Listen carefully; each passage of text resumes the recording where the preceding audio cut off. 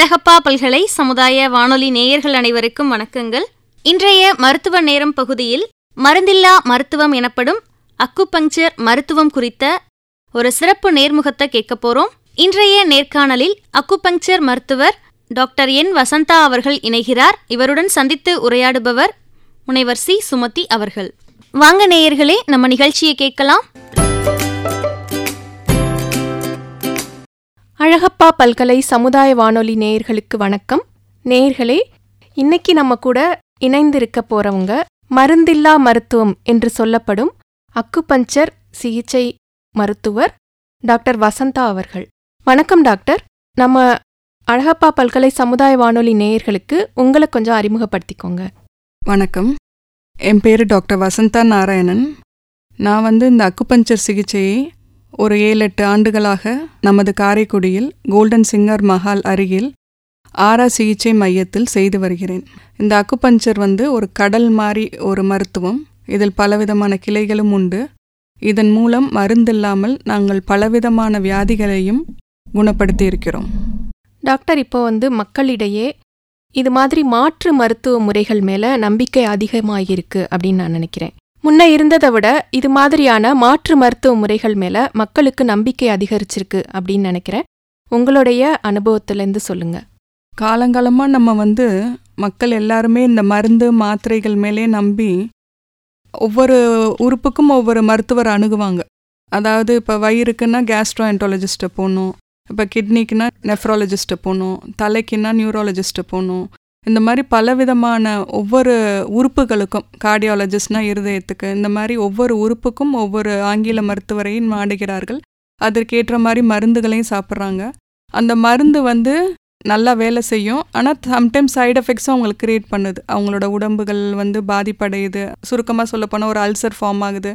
இப்போ இருக்க கெமிக்கல்ஸ் எல்லாமே ஒரு வீரியமாக இருக்குது. இந்த வீரியமான மருந்துகளை சாப்பிடும்போது அவங்களுக்கு பூரண குணம் கிடைக்குதான்னு சொல்ல முடியாது, ஆனால் ஏதோ ஒரு விதத்தில் அவங்க உடம்பு அஃபெக்ட் ஆகுது. ஸோ அவங்களோட வாழ்நாள் முழுக்க இந்த மருந்து மாத்திரைகளை நம்பியே அவங்க கடக்க வேண்டியதாக இருக்குது. இப்போ இந்த மாற்று முறை மருத்துவம்னு வரும்போது நம்ம மருந்து இல்லாமல் எந்த விதமான மருந்துகளும் உடலுக்குள் உட்கொள்ளாமல் வெளிப்புறத்திலிருந்தே உள்புற நோய்களை நாங்கள் குணப்படுத்துகிறோம். இது எப்படின்னா, இது ஒரு பாரம்பரியமான மருத்துவம், பழமையான மருத்துவம். முக்கியமாக இந்தியாவில் தான் இந்த மருத்துவம் ஆரிஜின் ஆயிருக்கு. டாக்டர், இந்த அக்குபஞ்சர் சிகிச்சை முறை சீனாவிலேருந்து தோன்றுனதா ஒரு பொது கருத்து இருக்கு. இது எங்கே தோன்றுனது, இது எப்படி வளர்ந்து வந்தது, இதை பற்றி கொஞ்சம் சொல்லுங்க. இந்த அக்குபஞ்சரோட ஆரிஜின் நம்ம இந்தியான்னு தான் சொல்லணும். அக்குபஞ்சருங்கிற பேரில் நம்ம இந்தியாவில் வரல. அதாவது வர்மக்கலையாக நம்ம நாட்டில் தோன்றிய இந்த மருத்துவம் சில சித்தர்கள், போகர் என்ற சித்தர் மூலமாக நம்ம சைனாவை சென்றடைந்து அங்கே ஒரு ப்ராப்பர் டாக்குமெண்டேஷன் அவங்க அதை பண்ணி அக்குபஞ்சர் என்று பெயர் சூட்டி அதுக்கு சில வைத்திய முறைகளை மாற்றி இந்த வர்மக்கலையானது அக்குபஞ்சர் என்று மருவி இப்பொழுது உலகம் முழுக்க பரவி இருக்கிறது. ஆக இதோட ஆரிஜின்னு பார்த்திங்கன்னா நம்ம இந்தியாவோட வர்மக்கலைன்னு தான் சொல்லணும். ஏன்னா முக்கால்வாசி அந்த வர்ம புள்ளிகளும் அக்குபஞ்சர் புள்ளிகளும் ஒரே மாதிரி தான் இருக்கும். அக்குபஞ்சருக்கு நாங்கள் அடிஷ்னலாக நீடில் அந்த மாதிரி யூஸ் பண்ணுவோம்.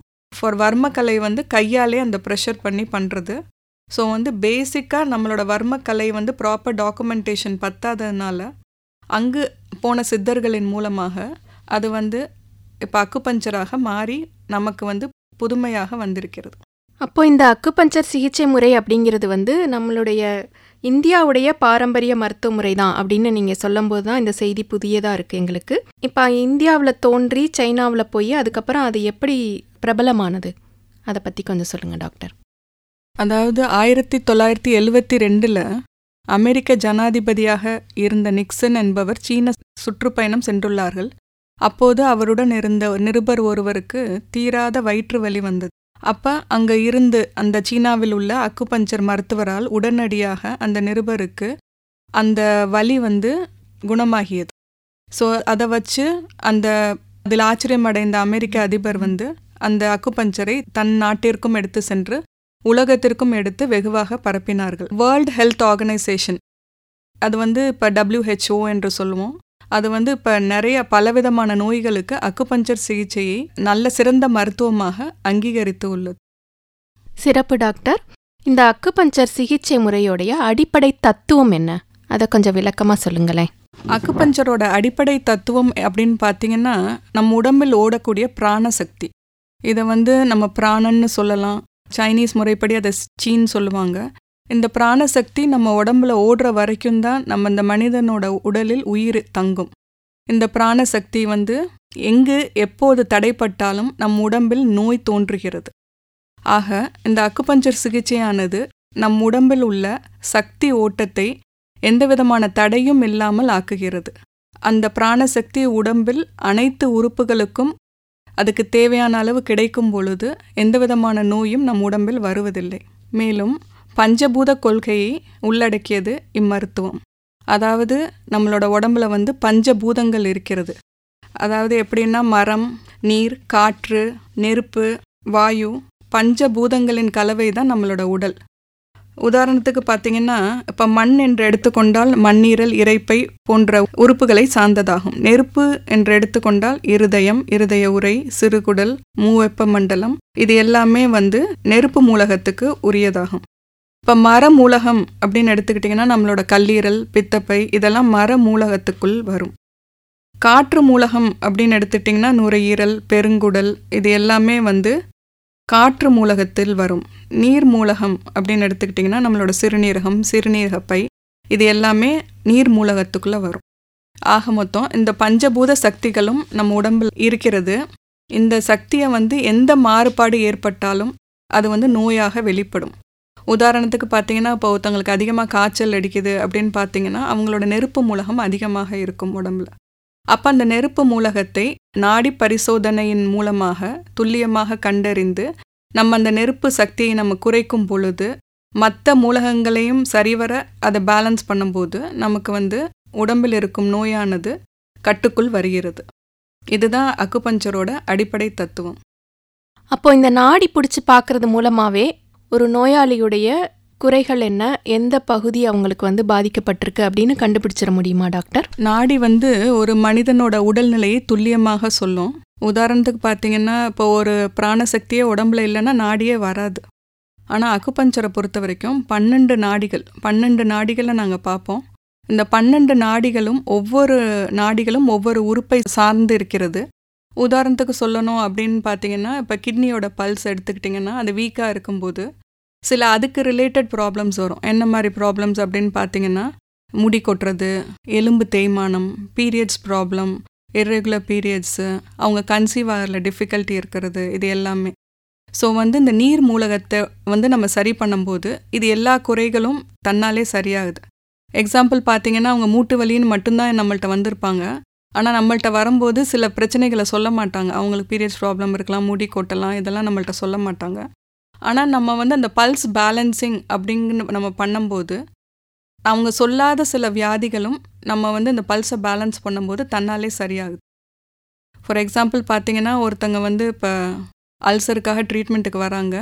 ஆனால் நம்ம அல்சரை ட்ரீட் பண்ணும்போது அவங்களோட கான்ஸ்டிபேஷன் ப்ராப்ளமும் சரியாகுது. அவங்களுக்கு மற்ற அவங்க எதிர்பாராத சில நோய்களும் சரியாகுது. இந்த அக்குபஞ்சர் சிகிச்சை மூலமாக என்னென்ன விதமான வியாதிகளை குணப்படுத்துறீங்க டாக்டர்? அதாவது திருக்குறளில் நம்ம திருவள்ளுவர் சொல்லுவார், நோய் நாடி, நோய் முதல் நாடி, அது தணிக்க வாய்நாடி, வாய்ப்பச் செயல். அதாவது நோயோட மூல காரணத்தை தெரிஞ்சாதான் அந்த நோயை நம்ம அடிப்படையாகவே குணப்படுத்த முடியும். அந்த மாதிரி கான்செப்டில் தான் அக்குபஞ்சர் போயிட்டுருக்கு. இதில் எல்லா விதமான வியாதிகள் எதெல்லாம் நம்மளால் பொறுத்திருந்து ஒரு ரிசல்ட் எதிர்பார்க்க முடியுமோ அந்த வியாதிகள் எல்லாமே நம்ம குணப்படுத்தலாம். உதாரணத்துக்கு பார்த்திங்கன்னா, எல்லா வலிகளையும் அக்குபஞ்சர் குணப்படுத்தும். கை கால் வலி, மூட்டு வலி, கழுத்து வலி, இடுப்பு வலி, அந்த மாதிரி எல்லா விதமான வலிகளையும் குணப்படுத்தும். ஆல் அனால்ஜெசிக் எஃபெக்டை கொடுக்கும். இன்னொன்று பார்த்திங்கன்னா, நம்மளோட ஹோமியோஸ்டாட்டிக் எஃபெக்ட் எதுக்கு தேவையாக இருக்கோ, அதாவது உடல் சமநிலையாக இருக்கணும். இப்போ நம்ம பாடி எடுத்துக்கிட்டிங்கன்னா அதுக்கு ஒரு ப்ராப்பர் டெம்பரேச்சர் பேலன்ஸாக இருக்கணும். கூட போனால் ஃபீவர்னு சொல்லுவோம், கீழே போனாலும் குளிர் காய்ச்சல் வந்துடும்.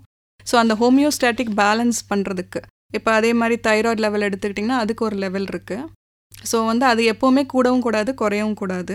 இந்த மாதிரி பிபி எடுத்துக்கிட்டிங்கன்னா பிபியும் கரெக்டாக இருக்கணும். அதே மாதிரி கொலஸ்ட்ரால், சுகர், அந்த பல்ஸ் ரேட்டு, இது எல்லாமே எதெல்லாம் நம்ம பேலன்ஸாக நம்ம உடம்பை மெயின்டைன் பண்ணிக்க முடியுமோ அதெல்லாம் அக்குபஞ்சர் சரிப்படுத்தும். இன்னொன்று முக்கியமான என்னென்னா நோய் எதிர்ப்பு சக்தியை வந்து உண்டு பண்ணும் அக்யூபஞ்சர். அந்த நம்மளோட இம்யூனிட்டியை வந்து அதிகமாக்கும், நம்மளோட உள் உறுப்புகளோட சக்தியை வந்து அதிகரிக்கும். உதாரணத்துக்கு பார்த்திங்கன்னா ஒரு ஜீரண சக்தி, ஒரு ஆஸ்மா பேஷண்ட் ரொம்ப வீசிங்காக இருக்காங்கன்னா அவங்களோட லங்ஸை ஸ்ட்ரென்தன் பண்ணலாம். இப்போ வந்து அவங்களோட கிட்னி வந்து ஃபெயிலியரை நோக்கி போயிட்டுருக்கு அப்படின்னா நம்ம கொஞ்சம் கொஞ்சமாக அவங்களோட இம்ப்ரூவ்மெண்ட் கொடுக்கலாம் அவங்களோட கிட்னி இதுக்கு. ஸோ உள் உறுப்புகளை ஸ்ட்ரென்தன் பண்ணும். அது போக அக்யூட் அண்ட் க்ரானிக் டிசீஸ்ன்னு சொல்லுவோம். அதாவது அக்யூட்னா இப்போ சமீபமாக தீவிரமாக வந்த நோய்கள், இல்லை நாள்பட்ட நோய்கள், ரொம்ப வருஷமாக அவங்களுக்கு வந்து ப்ராப்ளம் இருக்குது அப்படின்னா அந்த நோய்களையும் நம்ம குணப்படுத்தலாம். முக்கியமாக இதில் பார்த்திங்கன்னா இதில் அக்குபஞ்சரோட முக்கியமானது என்னென்னு பார்த்தீங்கன்னா மோட்டர் ரிகவரி எஃபெக்ட்னு சொல்லுவோம். அதாவது இப்போ இந்த பக்கவாதம்லாம் வந்தவங்க 48 மணி நேரத்துக்குள்ளே அவங்க டாக்டர்கிட்ட போகணும், ட்ரீட்மெண்ட் எடுக்கணும், அப்போ தான் அவங்களுக்கு சரியாகும். ஆனால் நாள்பட்டு பக்கவாதம் வந்தவங்களும் பைய நம்ம வந்து நல்ல ரிலீஃப் கொடுக்கலாம் அக்யூபஞ்சரில். ஸோ இந்த மோட்டர் ரிகவரிங்கிறது one of the special effects of acupuncture. இன்னொன்று வந்து என்னென்னா நம்ம நரம்பு சார்ந்த நோய்கள், பார்க்கின்சன்ஸு அந்த மாதிரி சில நோய்கள் அதுவும் நல்லா குணப்படுத்தலாம். நல்ல செடேட்டிவ் எஃபெக்ட் இருக்குது அக்யூபஞ்சரில். அதாவது அக்யூபஞ்சர் என்பது உடல் சார்ந்த நோய்களை மட்டுமல்ல மனம் சார்ந்த நோய்களையும் குணப்படுத்தும். இப்போ ஒருத்தவங்களுக்கு வந்து ரொம்ப நாளாக தூக்கம் வரல, ப்ளஸ் வந்து சில பேருக்கு வந்து திடீர்னு பார்த்தா சூசைட் பண்ணிக்கணும்னு தோணும், ஏதோ ஒரு டிப்ரெஷன் இருக்கும். ஸோ அந்த டிப்ரெஷனை ஓவர் கம் பண்ணுறதுக்கு, அவங்களோட அந்த எதிர்மறை எண்ணங்களை மாற்றுறதுக்கு, நல்ல தூக்கமின்மை இதெல்லாம் சரி செய்கிறதுக்கு வந்து அக்யூபஞ்சர் வந்து முக்கியமாக ரொம்ப உதவியாக இருக்கும். டாக்டர், நீங்கள் சொன்னீங்க பொறுத்திருந்து குணப்படுத்தக்கூடிய வியாதிகள் அதை வந்து இந்த அக்குபஞ்சர் தீர்த்து வைக்குது அப்படின்னு சொல்கிறீங்க. அப்படின்னா எமர்ஜென்சியாக வந்து ஏதாவது ஒரு நீடு இருந்ததுன்னா இந்த அக்குபஞ்சரில் சரிப்படுத்த முடியுமா? எமர்ஜென்சி மெடிசனும் அக்யூபஞ்சர் சரி பண்ணோம். இப்போ உதாரணத்துக்கு பார்த்தீங்கன்னா இப்போ ரோட்டில் ஒரு ஆக்சிடென்ட் ஆகி ஒருத்தங்க அன்கான்ஷியஸாக இருக்காங்க அப்படின்னா அவங்களுக்கு வந்து நம்ம எமர்ஜென்சி பாயிண்ட்ஸை யூஸ் பண்ணலாம். பாயிண்ட்ஸை யூஸ் பண்ணும்போது அவங்களோட கான்ஷியஸ்னஸ் ரிவைவ் ஆகும். அப்படியே நம்ம ஹாஸ்பிட்டலுக்கு வந்து எமர்ஜென்சி ட்ரீட்மெண்ட் கொண்டு போயிடலாம். இப்போ சப்போஸ் ஒருத்தவங்களுக்கு வந்து ஒரு பஸ்ஸில் போயிட்டுருக்கோமோ, வழியில் பக்கத்தில் இருக்கவங்களுக்கு ஒரு ஹார்ட் ப்ராப்ளம் வருது, இப்போ அவங்கள வந்து என்ன பண்ண முடியும், பக்கத்தில் எந்த ஹாஸ்பிட்டலும் இல்லை அப்படிங்கும்போது நம்ம ஒரு ஃபஸ்ட் எய்ட் ரெமெடி மாதிரி அவங்களுக்கு சில எமர்ஜென்சி பாயிண்ட்ஸை கொடுத்தோம்னா அது வந்து ஓரளவுக்கு அவங்களுக்கு கொஞ்சம் ரிலீஃப் கொடுத்துக்கிட்டே இருக்கும் until we reach the hospital. So வந்து அந்த எமர்ஜென்சிக்கு வந்து நம்ம யூஸ் பண்ணலாம். கண்டிப்பாக அக்யூபஞ்சர் வந்து ஹெல்ப்ஃபுல்லாக இருக்கும். இப்போது பெண்களுக்கு அப்படின்னு பார்த்தீங்கன்னா இப்போது பள்ளி படிக்கக்கூடிய அல்லது கல்லூரி படிக்கக்கூடிய வளரிளம் பெண்களுக்கு இந்த பிசிஓடி இது மாதிரியான பிரச்சனைகள் இப்போ அதிகமாக இருக்குது டாக்டர்.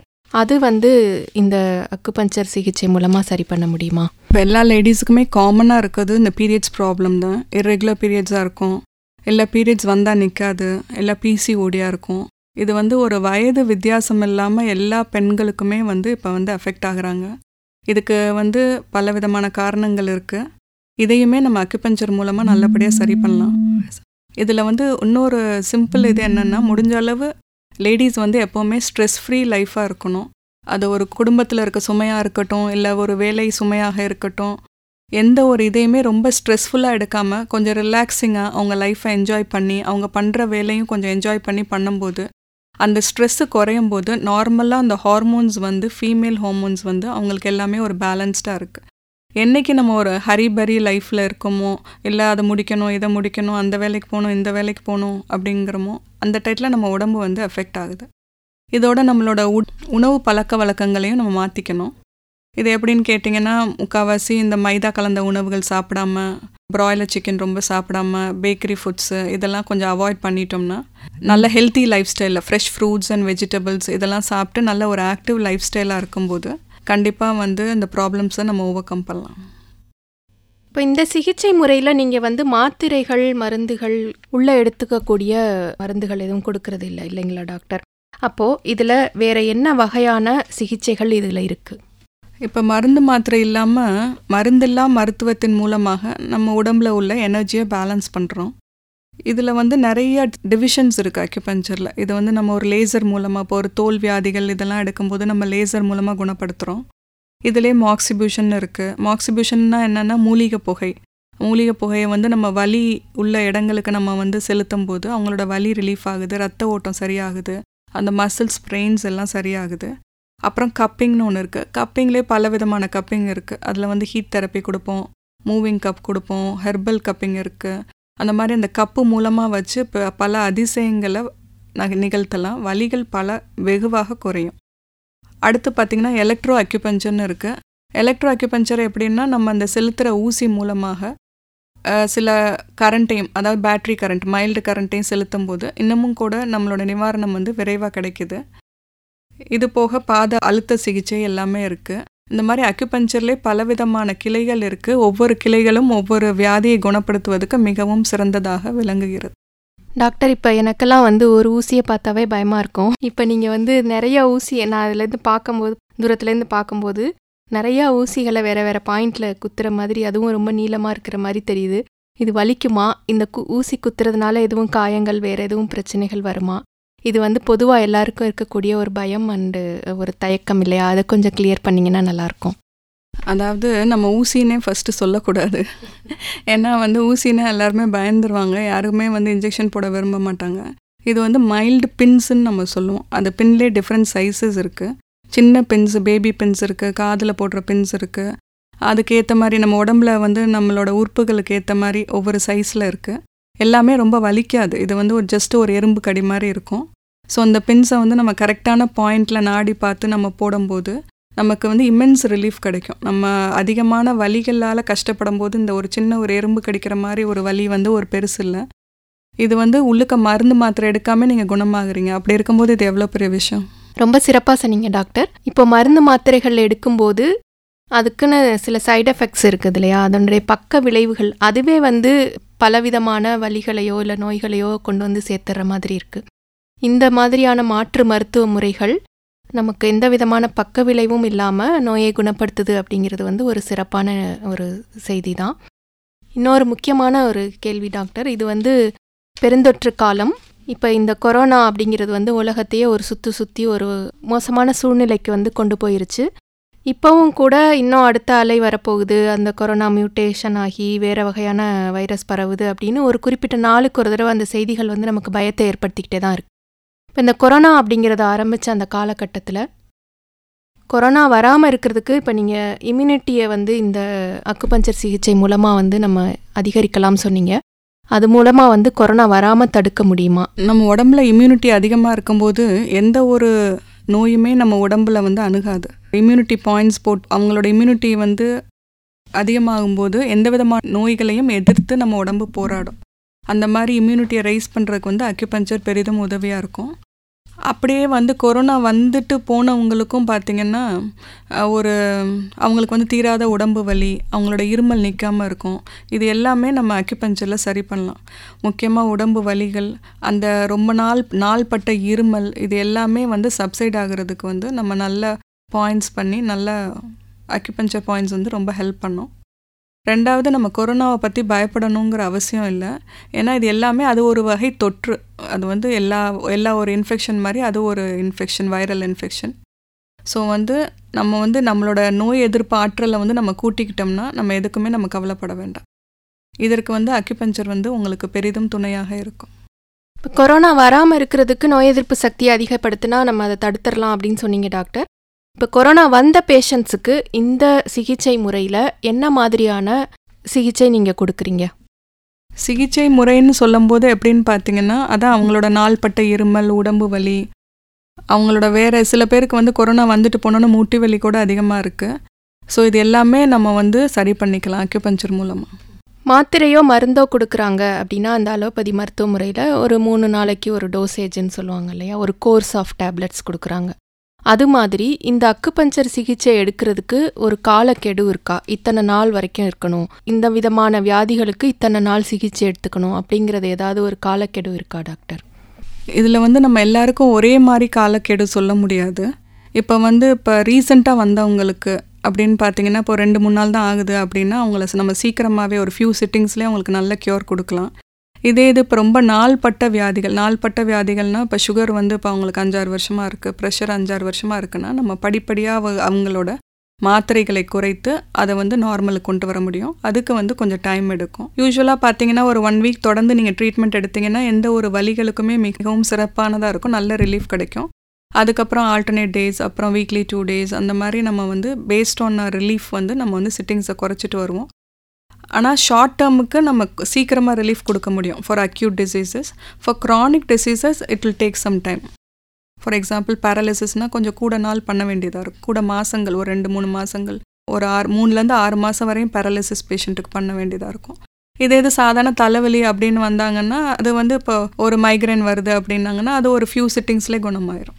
இப்போ உலகம் முழுக்கவே வந்து ரொம்ப அதிகமாக எல்லாரும் எதிர்கொள்கிற பிரச்சனை வந்து நீரிழிவு நோய் தான் இல்லையா? இதுக்கு வந்து ஒன்ஸ் நம்ம வந்து மாத்திரை எடுக்க ஆரம்பிச்சிட்டா லைஃப் ஃபுல்லாகவே அதுக்கான மருந்து மாத்திரைகளை எடுத்துக்கணும் அப்படின்னு நம்ம பார்க்குறோம். இதுக்கு அக்குபஞ்சர் சிகிச்சை மூலமாக தீர்வு இருக்குதா டாக்டர்? கண்டிப்பாக தீர்வு இருக்குது. இப்போ வர்றதுக்கு முன்னால், அதாவது நீங்கள் மாத்திரைகளே எடுக்கிறதுக்கு முன்னால் எங்கள்கிட்ட வந்து இந்த மாதிரி சுகரை டயக்னைஸ் பண்ணியிருக்கோம், கொஞ்சம் பார்டர் லைனில் கூட இருக்குது, இவ்வளோ கூட இருக்குது அப்படின்னு சொன்னீங்கன்னா மருந்து மாத்திரைக்கே போகாமல் ஒரு ஃபியூ சிட்டிங்ஸில் உங்களை வந்து அந்த சுகரை வந்து பேலன்ஸ் பண்ணி கொண்டு வந்துடுவோம். இது நீங்கள் மாத்திரைகள் சாப்பிட்டுட்டு எங்களுக்கு வந்து நாங்கள் இவ்வளோ இன்சுலின் போடுறோம், இவ்வளோ டோசேஜ் எடுக்கிறோம், மார்னிங் ஒரு டேப்லெட் எடுக்கிறோம், நைட்டு ஒரு டேப்லெட் எடுக்கிறோம், இன்சுலின் ஒரு 20 யூனிட்ஸ் போடுறோம் இப்படின்னு ஒரு பேஷண்ட் வந்தாங்கன்னா அவங்கள நம்ம படிப்படியாக குறைக்கணும். நம்மளோட ட்ரீட்மெண்ட் பண்ண அவங்களோட டோசேஜ் வந்து படிப்படியாக குறையும். இப்போ 500 mg எடுக்கிறவங்க 250 mg எடுக்கலாம். இப்போ இன்சுலின் வந்து இப்போ ஒரு 20 யூனிட்ஸ் போடுறவங்க பையை குறைச்சி 15 யூனிட்ஸ் கொண்டு வரலாம். இந்த மாதிரி பைய குறைச்சிட்டு வந்து நம்ம வந்து அவங்கள வந்து கண்டிப்பாக அவங்கள வந்து இந்த டயபெட்டிஸ்லேருந்து முற்றிலுமாக குணப்படுத்த முடியும். ஆனால் அதிகமான மாத்திரை எடுக்கிறவங்க கொஞ்சம் அதிகமான நாட்கள் வர வேண்டியது இருக்கும். ஸோ வருமுன் காப்பது நல்லது. நீங்கள் மாத்திரைகளுக்குள்ளே போகிறதுக்கு முன்னாலே வந்துட்டிங்கன்னா ரொம்ப ஈஸியாக இருக்கும் குணப்படுத்துறது. இப்போ பொதுவாகவே வந்து உடல் நலனில் அக்கறை இருக்கிறவங்க யோகா, உடல் பயிற்சி, இந்த மாதிரி வாழ்வியல் முறைகளோட சேர்ந்த பயிற்சிகள் அதிகமாக பலன் தர்றதா சொல்கிறாங்க டாக்டர். நீங்கள் அந்த மாதிரி ஏதாவது பயிற்சிகள் வந்து கொடுக்குறீங்களா? யோகான்னு இல்லை, நாங்கள் வந்து எக்ஸசைஸ் மாதிரி சொல்லி கொடுப்போம். ஆஃப்டர் த பெயின் ரிலீவ்ஸ், அதாவது அவங்க வலியோட எதுவும் எக்ஸசைஸ் பண்ணுறதுக்கு நாங்கள் அட்வைஸ் பண்ணுறதில்ல. ஒன்ஸ் கொஞ்சம் வலி செட்டில் ஆயிடுச்சு அப்படிங்கும்போது அவங்க மெயின்டெனன்ஸ்க்காக நாங்கள் கடைசியாக எக்ஸசைசஸ் சொல்லிக் கொடுப்போம். ஒரு நாளைக்கு இத்தனை தடவை பண்ணணும்னு அவசியம் இல்லை, ஒரு நாளைக்கு ஒரு தடவை பண்ணாலே போதும். எக்ஸப்ட் ஃபார் பேராலிசிஸ் ரொம்ப கஷ்டப்படுறவங்க ஒரு நாளைக்கு 2 தடவை பண்ணிக்கலாம். இந்த ஒவ்வொரு ட்ரீட்மெண்ட்டுமே ஒரு 20 to 40 minutes ஆகும். சில பேருக்கு ஒரு பக்கம் மட்டும் போட்டால் போதும், சில பேருக்கு 2 பக்கம் போடுற மாதிரி இருக்கும், முன்னாலையும் பின்னாலையும். ஸோ வந்து ஈச் சிட்டிங் வந்து ஒரு மினிமம் 20 minutes ஆகும். இந்த மருந்தில்லா மருத்துவம் அப்படிங்கிற ஒரு சொற்றொடரே வந்து ரொம்ப ஆசுவாசமாக இருக்குது டாக்டர் கேட்குறதுக்கு. ஏன்னா இன்னைக்கு வீட்டில் பார்த்தீங்கன்னா ஒவ்வொருத்தருக்கும் தனித்தனியாக மாத்திரைகள் வந்து குவியலாக வச்சுட்டு 3 வேளையும் சாப்பாடு சாப்பிட்றமோ இல்லையோ மாத்திரை அப்படிங்கிறத எடுத்துக்க வேண்டிய ஒரு காலகட்டத்தில் இருக்கிறோம். அதில் வந்து இந்த மாதிரி மருந்துகள் இல்லாத, அதனுடைய பக்க விளைகள் இல்லாத ஒரு மருத்துவ முறை இருக்குது அப்படின்னு கேட்கும்போதே ஒரு நம்பிக்கை ஏற்படுது எங்களுக்கு. இவ்வளவு நேரம் எங்களுடைய எல்லா கேள்விகளுக்கும் ரொம்ப பொறுமையாகவும் நிதானமாகவும் விளக்கமாக சொன்னீங்க. உங்களுக்கு அழகப்பா பல்கலை சமுதாய வானொலி நேயர்கள் சார்பாக நன்றிகள்.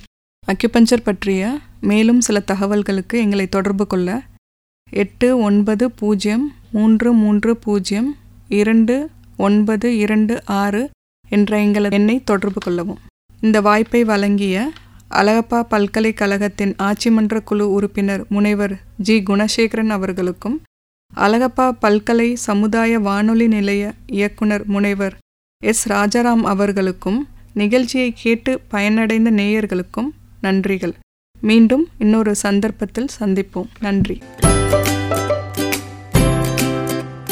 அக்குபங்சர் மருத்துவம் குறித்த பயனுள்ள தகவல்களை நம்மிடையே பகிர்ந்த மருத்துவர் என். வசந்தா அவர்களுக்கு நம் அழகப்பா பல்கலை சமுதாய வானொலியின் நன்றிகள்.